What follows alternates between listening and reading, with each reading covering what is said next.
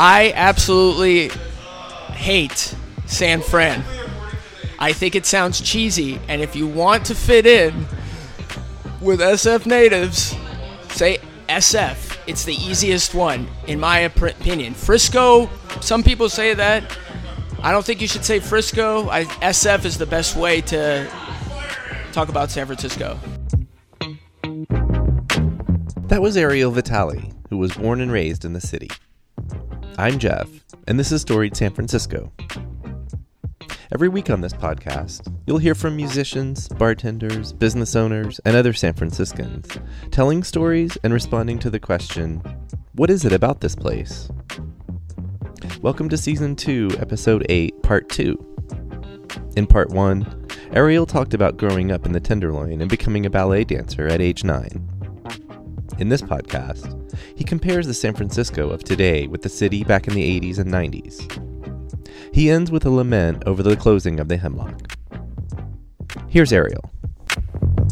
I'm very good at a soapbox. Well, for me, I remember the 90s very well because I was born in the 80s. So I'm going to compare San Francisco in the 90s to San Francisco now. Okay. Unfortunately, you can't compare. Right. Because San Francisco in the 90s was a beautiful, beautiful thing. Mm-hmm. Aside from that .com thing that lasted, but that popped and faded away, San Francisco in the 80s, 90s was spectacular. Why? Or how? It was the... Okay, so San Francisco's still grimy, obviously, you know? You see it everywhere. But San Francisco was grimy in the best sense of the word. It was art. It was fucking clubs. It was venues. It was cheap rent for artists. People were just throwing creativity out here. Like, it was a haven for artists. Now artists are leaving. It was a haven for venues. Now venues are leaving because they can't afford the rent. Or they want to build a condo there. I mean, some things are still... You can't totally change a city, thank God. Everywhere has changed from the 90s, obviously. I mean, that's 20 plus years ago.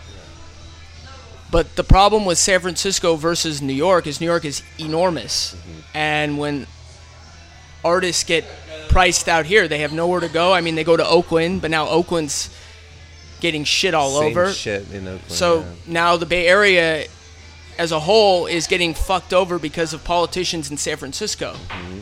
The problem with San Francisco has always had greedy politicians. Mm-hmm. They turn to the lobbyists and what the lobbyists want, or what these rich fucks want, or what the tech workers want. These people move here, not all of them, but they move here and they want everything catered to their whim. Mm-hmm. So what's going on here in New York is chain stores are the main priority. Mm-hmm. Sanitizing neighborhoods, taking the culture and the energy. It's like watering down a really great soup. Mm-hmm. You pour it in, it takes all the flavor out. That's what...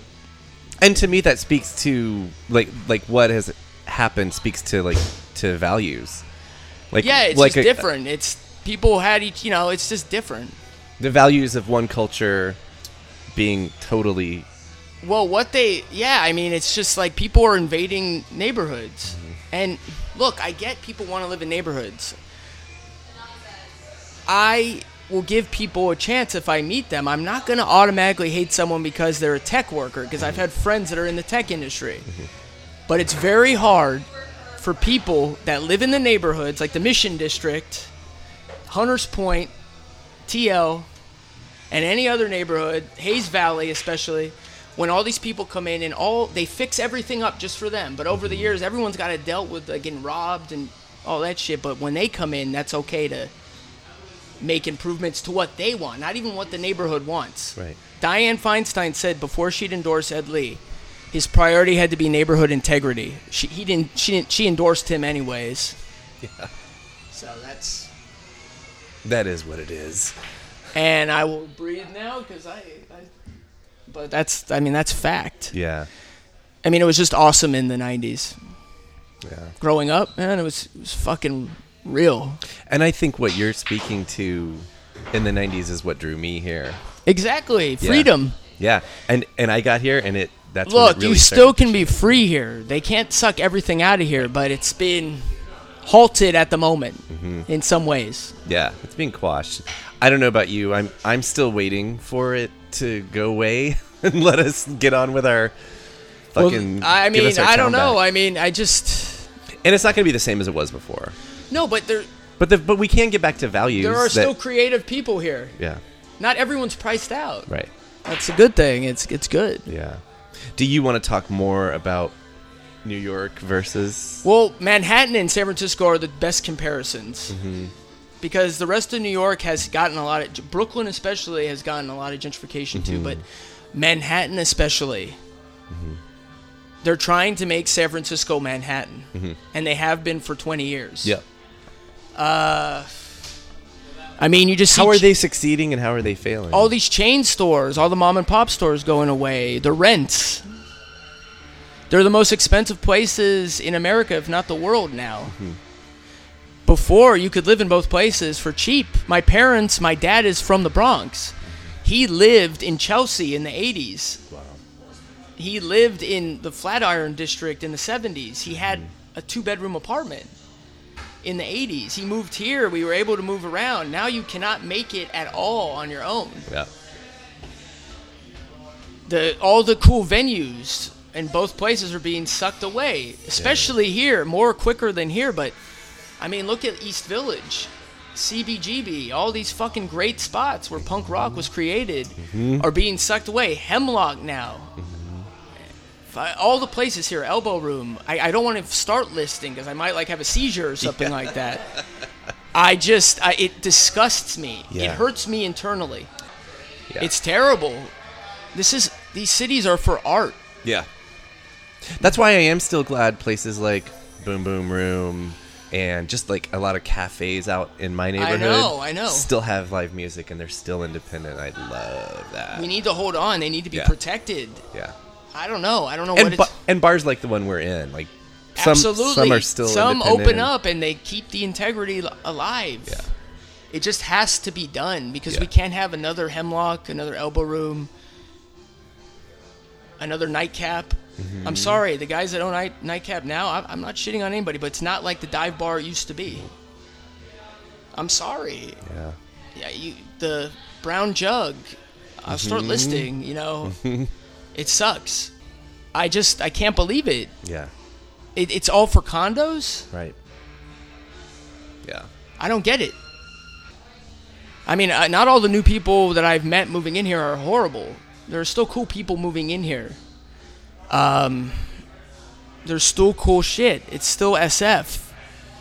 I mean, fuck. I still know people I knew 20 years ago. They're still here. Not everyone is being priced out, but what people have got to do is stay strong, and they need to fucking help one another. And they need, these bar owners, they need to come together.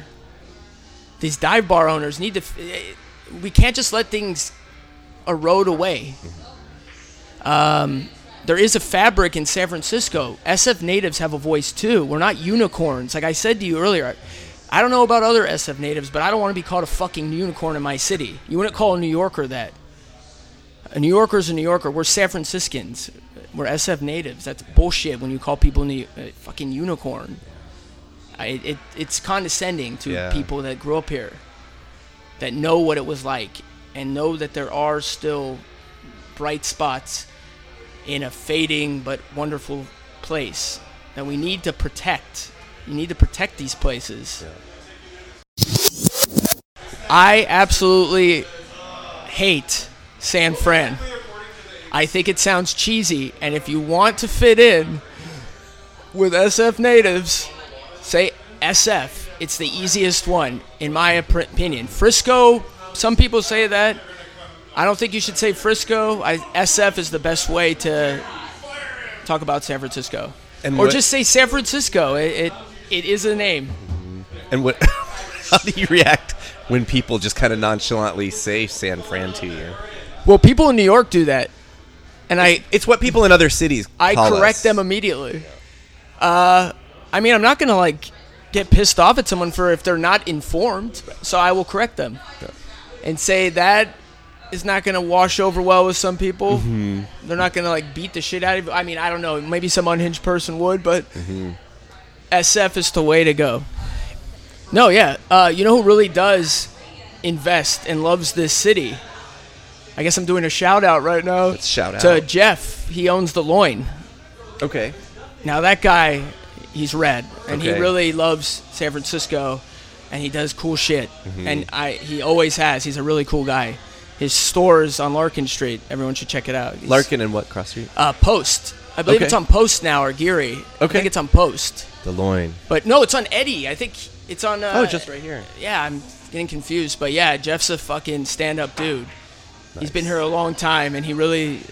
He's a real cool dude. You would never call it San Yeah. Fran. Hell no. I'm really sad about the Hemlock. Like, deeply saddened. What did the Hemlock mean to you? I mean, The venue in the back was like one of the coolest venues anywhere in America. A lot of cool people played there. Just going there, hanging out. I would go there. Fuck, I went there the first time in 2005.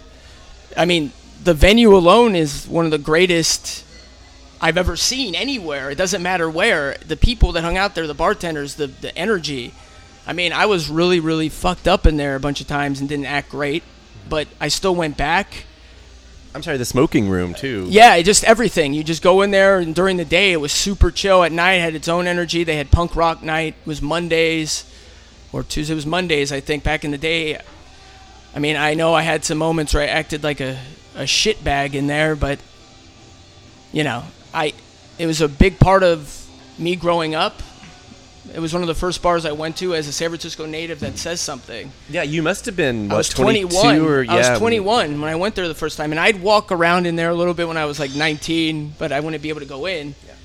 But I'm deeply, deeply saddened, and it'll always live on in my mind with some wonderful memories and wonderful people. Yeah.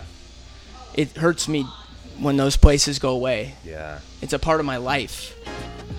And now it has to be nostalgia, which I hate. That was Ariel Vitali. Check back next week when Angela Tabora will talk about a pretty unique San Francisco house she lived in back in the day.